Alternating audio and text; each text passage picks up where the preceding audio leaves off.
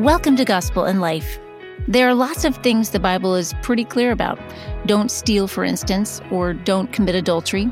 But no single Bible verse will tell you exactly whom to marry, which job to take, whether to move or stay put. We need God's wisdom to make good decisions in every part of our lives.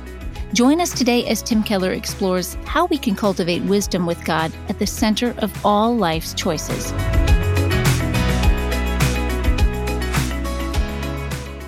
This morning's scripture reading comes from Proverbs chapter 8, verses 10 through 16, then verses 22 through 31. Take my instruction instead of silver, and knowledge rather than choice gold. For wisdom is better than jewels, and all that you may desire cannot compare with her. I, wisdom, dwell with prudence, and I find knowledge and discretion. The fear of the Lord is hatred of evil. Pride and arrogance and the way of evil and perverted speech I hate. I have counsel and sound wisdom. I have insight. I have strength. By me kings reign and rulers decree what is just. By me princes rule and nobles, all who govern justly. The Lord possessed me at the beginning of his work, the first of his acts of old. Ages ago I was set up, at the first, before the beginning of the earth. When there were no depths, I was brought forth. When there were no springs abounding with water. Before the mountains had shape before the hills, I was brought forth. Before he had made the earth and its fields, or the first of the dust of the world. When he established the heavens, I was there. When he drew a circle on the face of the deep, when he made firm the skies above, when he established the fountains of the deep, when he assigned to the sea its limit so that the waters might not transgress his command, when he marked out the foundations of the earth, then I was beside him like a master workman, and I was daily his delight, rejoicing before him always, rejoicing in his inhabited world and delighting in the children of man. This is God's word. Now, we live in a pluralistic society, and in a pluralistic society, people are always fighting about morality. They're fighting about the different moral sensibilities we have about what is good and what is bad and what is right and what is wrong, and I guess that fighting is inevitable, but probably it means it obscures for us something that many ancient societies, I think, had a better grasp of. Ancient societies usually had more consensus in the society about morality, but partly because of that, I think they saw something. That is, moral standards, as important and as crucial as they are, actually don't address most of the situations that you face. See, whatever you think the rules are, no matter what that you think they are, the vast majority of situations you actually face aren't covered by those rules. If you're not going to make an absolute mess of your life, if you're going to make it through life, you need something that we hardly talk about today because, the secular culture talks about science and facts. And the moral communities, like the churches and synagogues and all that, talk about morality. But actually what we need is something that's hardly talked about at all nowadays, which is not identical to knowledge, and it's not identical even to moral goodness: wisdom. You're going to make an absolute muck of your life if you don't grow in wisdom. And there's no better place than to go to the book of Proverbs, which we're going to go to for weeks this year. And as an introduction to the book, we're looking at this chapter 8, which, as we go through it, we will see, shows us the importance of wisdom, the definition of wisdom, the problem of wisdom, and a clue to its solution. The importance, the definition, the problem, and the clue to the solution. All right, first, start at the top. First 3 verses tell us the importance of wisdom. And look at the comparison, look at the progression. Wisdom is speaking, and wisdom says, I am more important than silver, than gold, than jewels, and then finally wisdom gets all the way down to greater than anything you may desire. Now here, let me put this in a nutshell. This is saying wisdom is infinitely more important than all the wealth and all the fame and all the power in the world. it is far more important than the greatest of circumstances, is the ability to grow and handle and flourish life circumstances, whatever they are. Right? Why? See, having great life circumstances, fame and fortune and power and happiness, is nowhere near as important as having wisdom, the ability to handle and grow and flourish in life circumstances no matter what they are. Why? Because only a tiny minority of people ever get their life circumstances where they want them, and no one at all keeps them there. Wisdom is infinitely more important than all the fame and looks and good circumstances possible.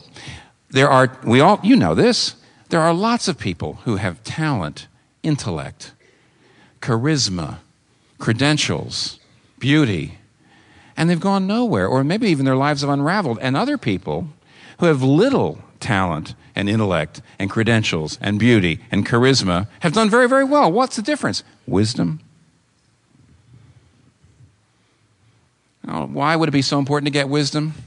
Because the reason you have to think about it, the reason you have to set your mind to it, is because, and I don't think this is very well known in the church in particular, but certainly not in our culture, is wisdom is not the same thing as moral goodness. It's not identical to it. It's related to it, but it's not identical to it. Obviously, by the way, to be unethical is stupid in the long run. Even the business schools will tell you that all the time. You know, the business schools will say, be ethical, because in the long run, it's smart. So obviously, wisdom is not being less than ethical, but it's far more. For example, if you want to help a poor family out of poverty, that's good. That's noble. That's right. And you can do it completely ethically and still ruin their lives, because you are not conversant with the complexities of how poverty actually works. It's extremely important. It's not enough to be people of vision. It's not enough to be people of principle. It's not enough to be people even of high principle. You've got to be people of wisdom, or you're going to ruin your life and the lives of the people around you. And another reason why it's so important to get wisdom is the frequency with which we need it. I've already alluded to this, but let me press it home a little bit. Many decisions, in order to make them well, only require knowledge. If you had all the knowledge, you could choose the right car, maybe the right medicine, something like that. And other decisions are mainly a matter of your principles and your commitments. But the vast majority of the decisions we actually face, the rules and the facts won't help you. Who do you marry? Do you get married? Who should you date? Do you break up? What career should you go into? What school should you go? Should I stay here? Should I go to another job? Should I move here? Should I move there? Should I confront the person, or should I hold back? Should I take the risk, or should I play it safe? And do you realize a wrong decision in any of those things is a disaster, and yet the rules don't cover them. Whatever you think the moral rules are, they don't cover them. And knowledge isn't enough. And we live in a culture that on the one hand, you've got the scientific secular culture that thinks that scientific expertise will give you all the answers. It doesn't give the answers on any of those things. Most of the things you need. And there's, of course, people in the church and people, the moral people who say morality is important. Of course it's important. It's absolutely crucial, but it doesn't help you on these areas. And I would like to suggest that a lot of you today, the reason you have that sick, sinking feeling in your stomach about your life is because you know you're in a situation that you don't have the wisdom to address. That's the problem. It's not a matter so much of knowledge or smarts or moral rectitude. It's you don't have the wisdom. We're perishing for lack of wisdom.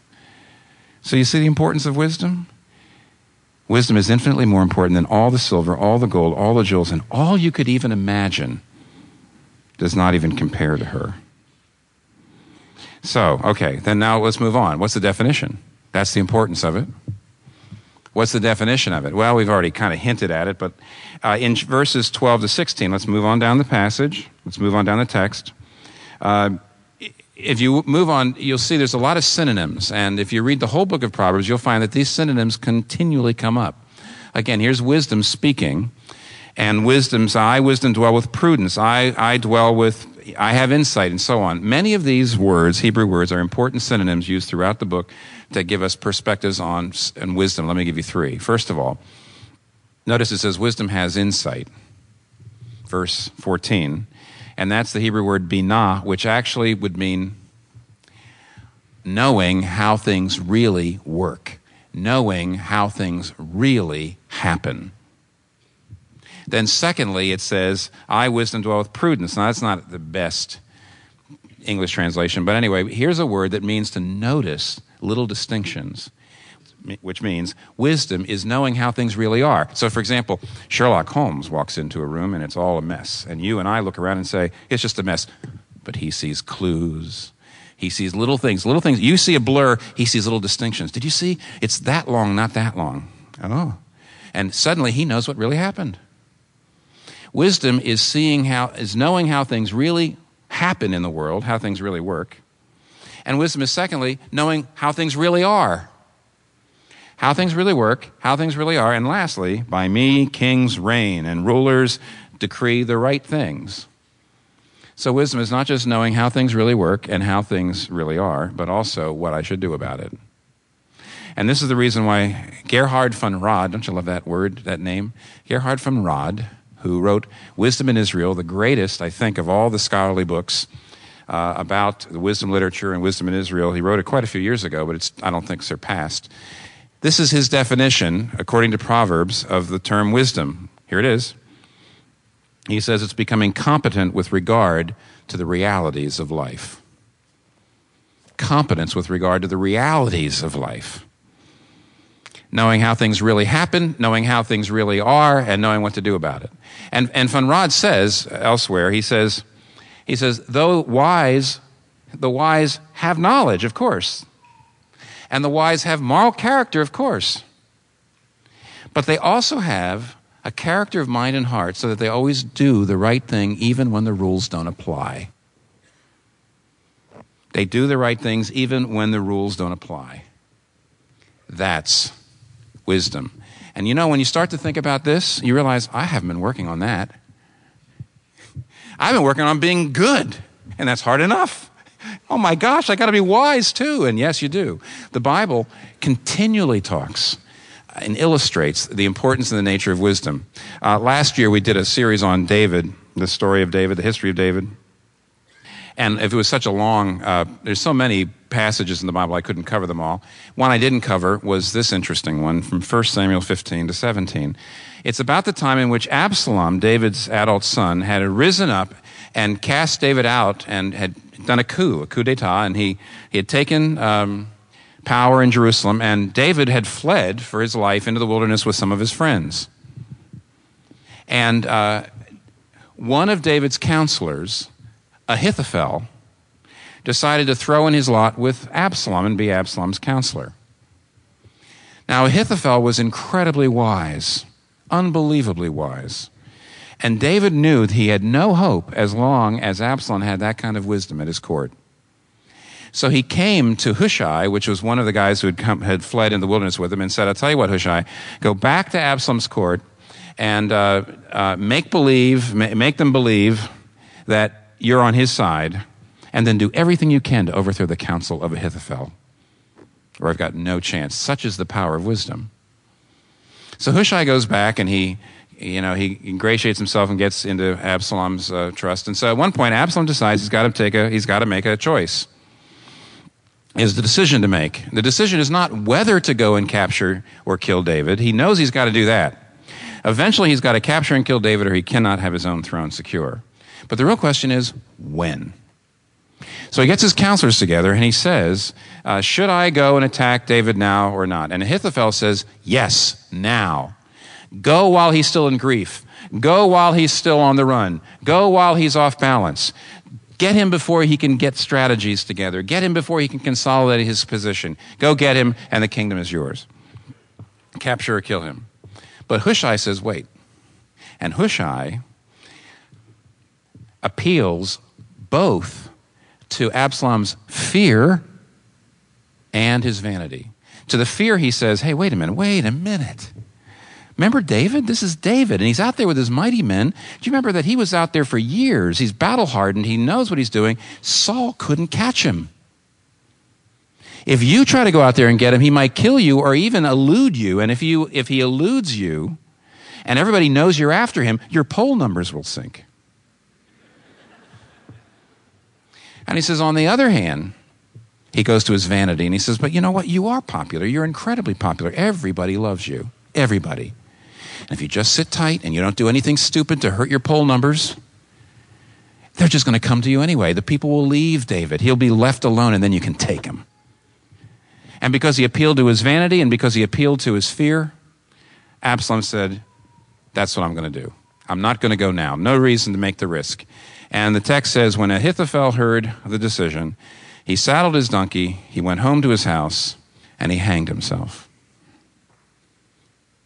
Why?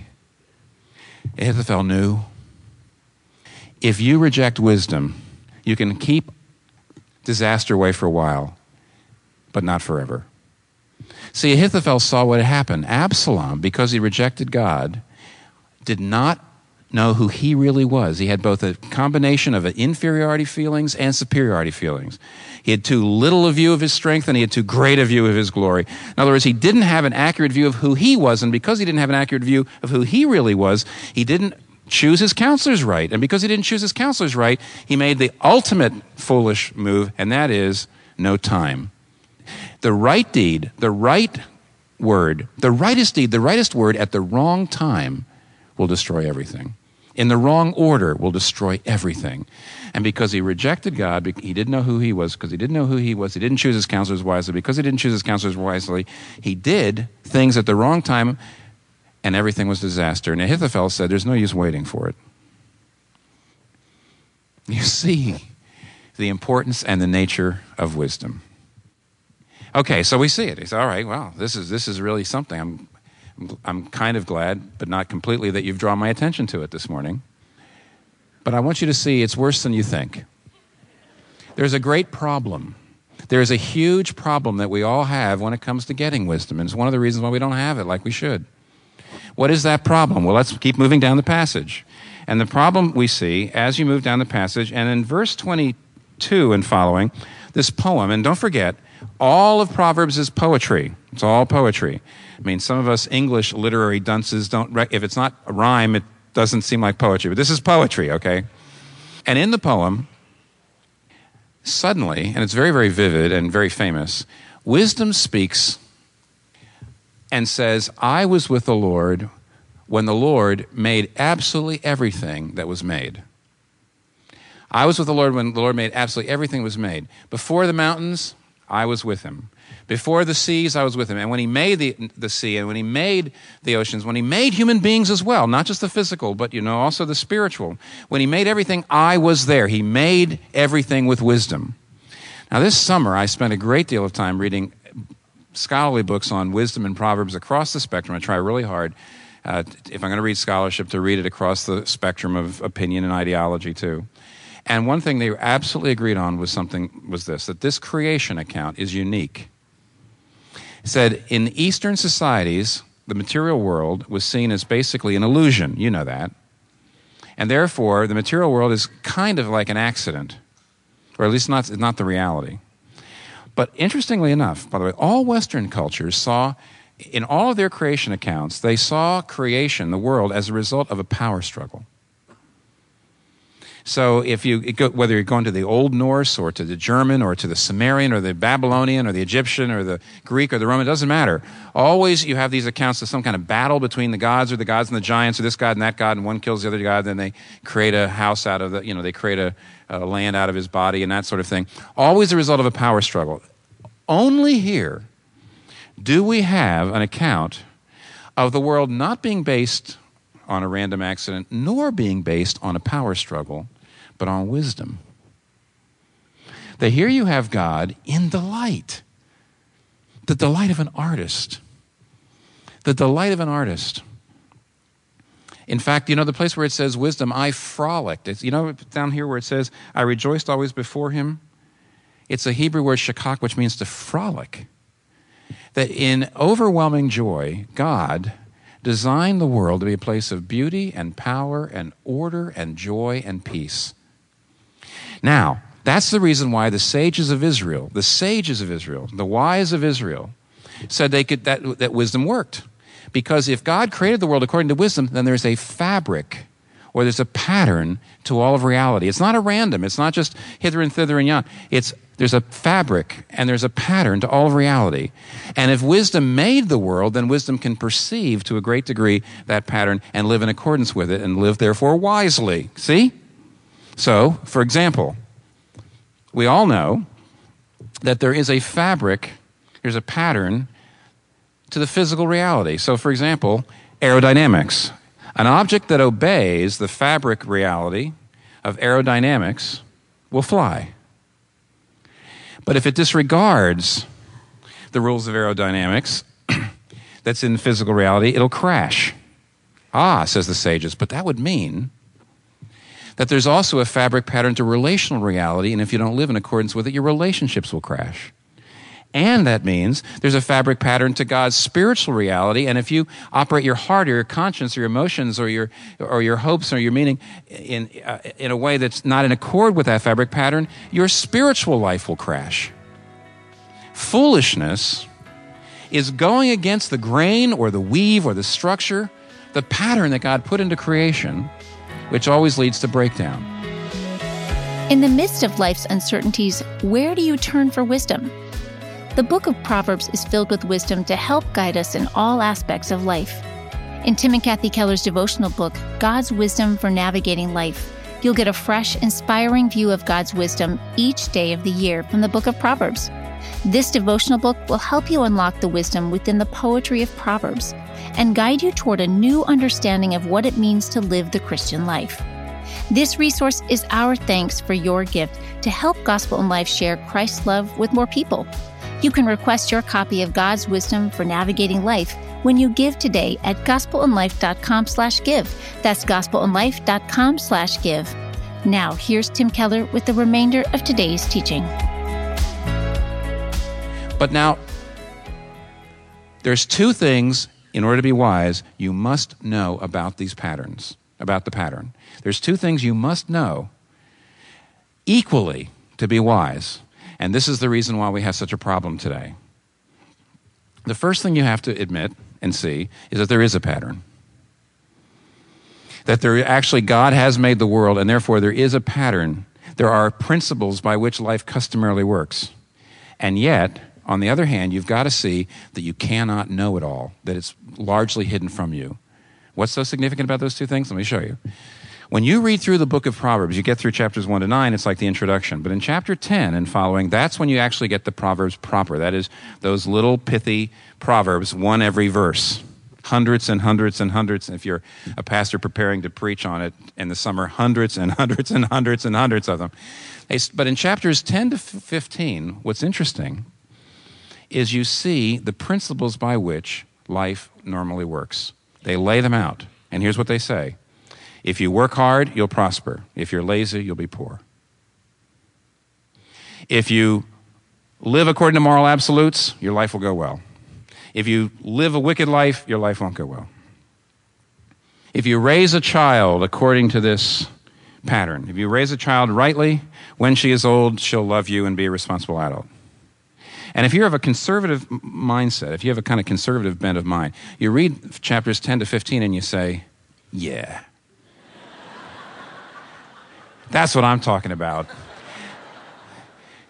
If you work hard, you'll be okay. If you're lazy, you'll be poor. Yeah. Then. And I say, I never did this in my life before. Confessions. You always dip in and get this little gem out and that little gem out. But if you're actually reading through it the way it was written, then you get to chapter 16 and suddenly you begin to see exceptions to those things which look, to those principles of how life customarily works. So, for example, it says, some people, there are a number of Proverbs that says, some people who live according to God's moral absolutes have a lousy life. And then it says, some people that though they work hard, they stay poor because of oppression. And then it says, some people raise their child just right, and when she grows old, she goes off the rails. And you read through it and you start, and if you have a liberal temperament, you read that and you say, yeah, life's messy. I always said that. You can't be predicting everything like this. But get this. What is wisdom? If you will not admit that there is a pattern you have to submit to, if you want to make up all your rules, if you say, I want to determine what's right or wrong for me, you're being a fool. But if you think you can see the whole pattern, if you think you can understand the whole pattern, you're a fool. You can be a liberal fool or a conservative fool. You can be a relativistic fool or you can be a moralistic fool, and we all are one or the other by ideology and temperament. If you want a perfect example of the conservative fools, look at the book of Job, his friends. Remember? Job is suffering. Everything's gone wrong. His life has fallen apart. His children have died. He's lost all his money. Job's friends come trooping in, and see, being who they are, they know the first part. They know chapters 10 to 15. They've read all those things that say, if you live morally, your life will go well. They look at Job and they say, your life is not going well. Job, you must be sinning. You must be doing something wrong. They're harsh. They're miserable comforters. They're rigid. They're moralistic. They have hold of one end of the pattern stick. They know there's a pattern, but they think they can see it all. They think they can understand it all. They know how life customarily works, but they don't think there's any exceptions to the way life customarily works. And by the way, I'm not saying there's exceptions to the moral absolutes. Adulteries are always wrong. But you see, the principle is, if you are faithful and you don't commit adultery, you don't lie, life will go well to you. But there's an exceptions to that. And that's what the book of Proverbs is saying. In a nutshell, if you're the kind of person who says, if I live a good life, my life will go well, you're a conservative fool. If you're the kind of person who says, I can decide my own reality, I can decide what is right or wrong, I don't believe that there's some divine order that I have to submit to, you're a liberal fool, you're a conservative fool, you're a moralistic fool, you're a relativistic fool, but we're all fools somewhere because we live in a society where we're split on this.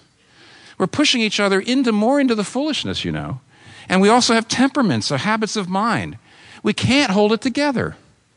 This is a problem. What is the solution? The clue to the solution is right here. When I was going through it this summer, one of the things I realized as I was reading through the book of Proverbs in a way I never had done before, which is right through, instead of dipping in here and there, I suddenly realized, kind of to my horror almost, that almost nobody uses this book the way it was written. It was written to be a manual to be gone through in a community under wise parents and then later on wise mentors. In other words, you're supposed to be a group of people who went through it, and you get to chapters 10 to 15, and you see where it says, the wicked perish, the wicked have bad lives, and the good have good lives. And you read that, and you'd say, really? Always? And then you get to chapter 16, and you start to see, well, there's other aspects to it. And don't you realize, I didn't realize this, no one proverb gives you the whole picture about a subject. There are dozens of proverbs. They all have a little different perspective on each subject. You've got to look at them all together. You have to connect them, and you have to discuss them. You have to reflect on them. And when you do that in a community, for years and years, under wise parents and eventually under wise teachers and mentors, you become wise. And I suddenly realized, nobody does that. We don't believe in that. We believe in specialty knowledge because of the scientific side. We believe in moral training because of the traditional sides. Nobody's doing that. We're in trouble. Especially when a lot of us had parents who were fools, right? A lot of us had no mentors at all. A lot of people are in positions like that. And maybe we could say, oh my word, and the more you talk, I suddenly realize the wisdom train has left the station and I wasn't on it. But maybe there's a solution. Class, this is a piece of poetry, what is the most basic point of this poem about wisdom? Class, don't answer, this is a sermon. It was just a rhetorical device. It's a rhetorical device, okay. Wisdom is personified. Wisdom is I, me, my. An abstract quality is turned into a person. Well, you say that's just a wonderful didactic device, and it is, especially when you consider that probably the Book of Proverbs was a manual that was used in schools for young men. And this is that's one of the reasons why, first of all, when you read Proverbs, you constantly hear the speaker in Proverbs always saying, "My son." And it's the reason why over and over and over again in the book of Proverbs, wisdom is depicted as a woman who calls. And one of the reasons would be this. Here's the point. Here's the point. Wisdom is not so much a matter of mastering a bunch of rules. It's a love affair with wisdom you need. You need to long for wisdom. You need to be, and so it worked very well, Wonderful rhetorical device, huh? Personification of wisdom. Very, very gripping. But is that all it is? What if it's not just poetry? What if the wisdom of God really was a person who you could know and love? And that if you got into a relationship with this person, it made you wise. Then those of us who never had the parents, never had the mentors, never had the guides, never had the counselors we should have, but this would be the ultimate guide, the ultimate mentor, the ultimate counselor, the wonderful counselor. What if wisdom was a person? Well, you say, wonderful idea, very fancy. No, it's not a fancy. There's a lot of other wisdom literature besides the stuff you have in the Bible, by the way, a lot of other wisdom literature in ancient Israel, and one of those pieces of literature is called The Wisdom of the Son of Sirach. And in The Wisdom of the Son of Sirach, it's a good book, it's an interesting book, it's not particularly insightful, but it's typical of wisdom literature, and in it there's this interesting call and challenge. The Son of Sirach says this, quote, "Turn unto me, you who are untaught. Why do you say you are lacking in these things, and why are your souls so thirsty? I say to you, find wisdom. Put your necks under its yoke and bear its burden. If you are intent, you can find wisdom. See with your eyes that I have labored for it, and I have found for my soul much rest." Now that's a typical invitation to wisdom. But can you imagine how the listeners, several centuries later, could not believe their ears when one sage, one rabbi, one teacher got up and said these words, come unto me, all you who labor and are heavy laden, and I will give you rest. Take my yoke upon you and learn of me, for I am meek and lowly in heart, and you will find rest for your souls. For my yoke is easy, and my burden is light. Now you notice how similar those statements are, but look at the astounding difference. The son of Sirach says, get the yoke, which is the training. Put your head in the yoke of training. Get discipline. Get the yoke. Get training. But Jesus Christ, and then you get rest for your souls. And Jesus says, come to me.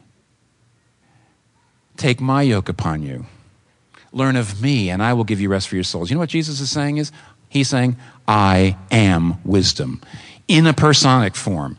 I am the wisdom of God. I am wisdom personified. A relationship with me will make you wise.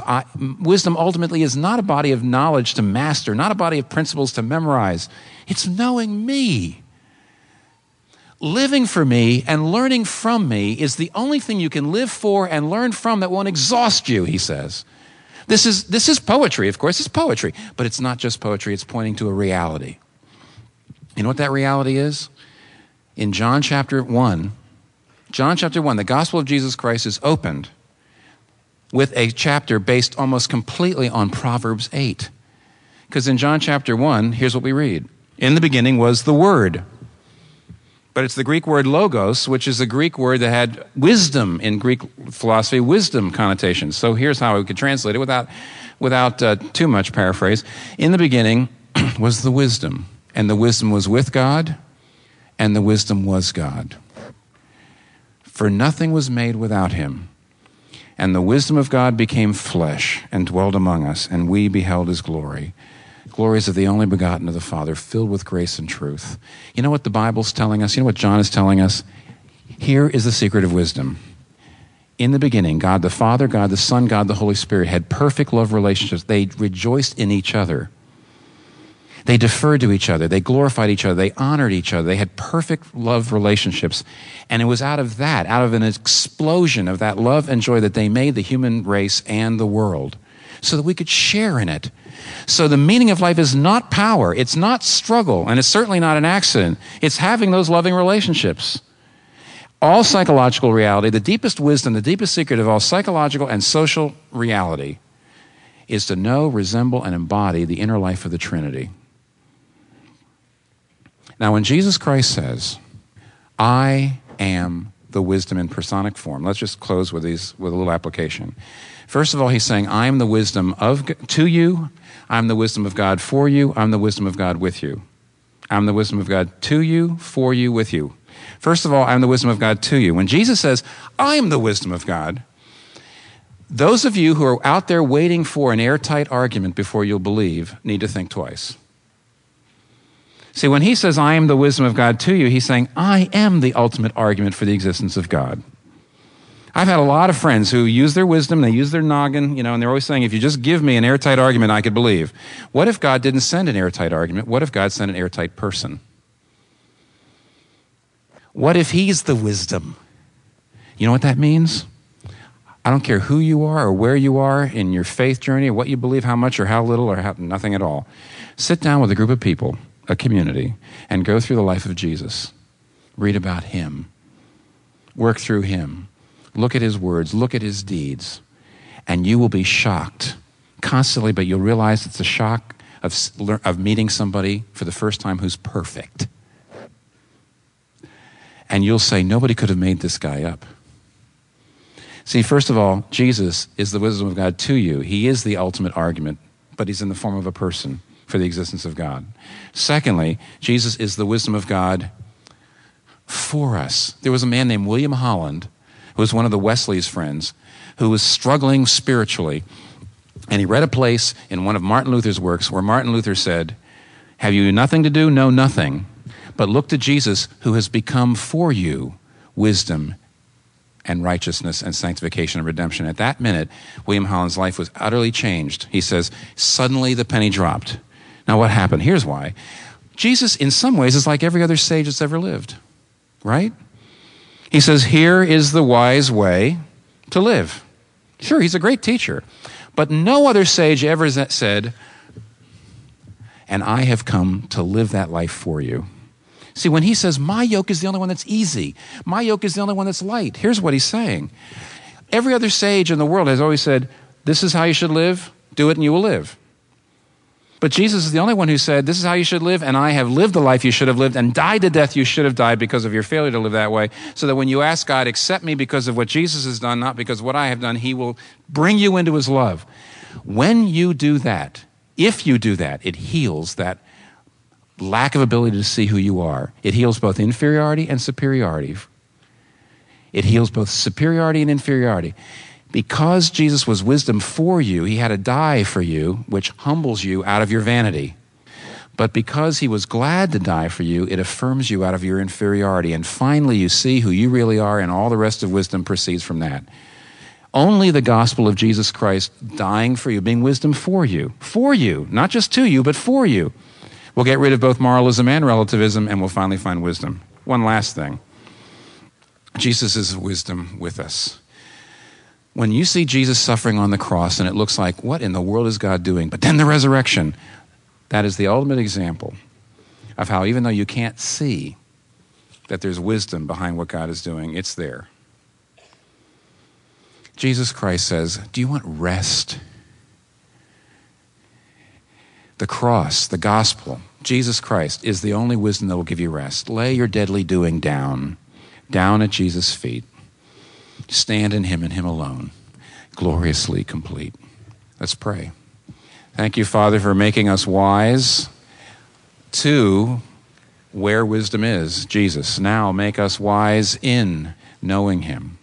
Show us as a community how to use him, see him, know him, love him, to make us wise, because I know that's what you want us to be and do. So we pray, Lord, that you would help us as the year goes by to grow more and more into wisdom, into the likeness of your Son, Jesus Christ. In whose name we pray. Amen. Thank you for joining us today. If you were encouraged by today's teaching, please rate and review it so more people can discover this podcast. This month's sermons were recorded in 2004. The sermons and talks you hear on the Gospel and Life podcast were preached from 1989 to 2017 while Dr. Keller was senior pastor at Redeemer Presbyterian Church.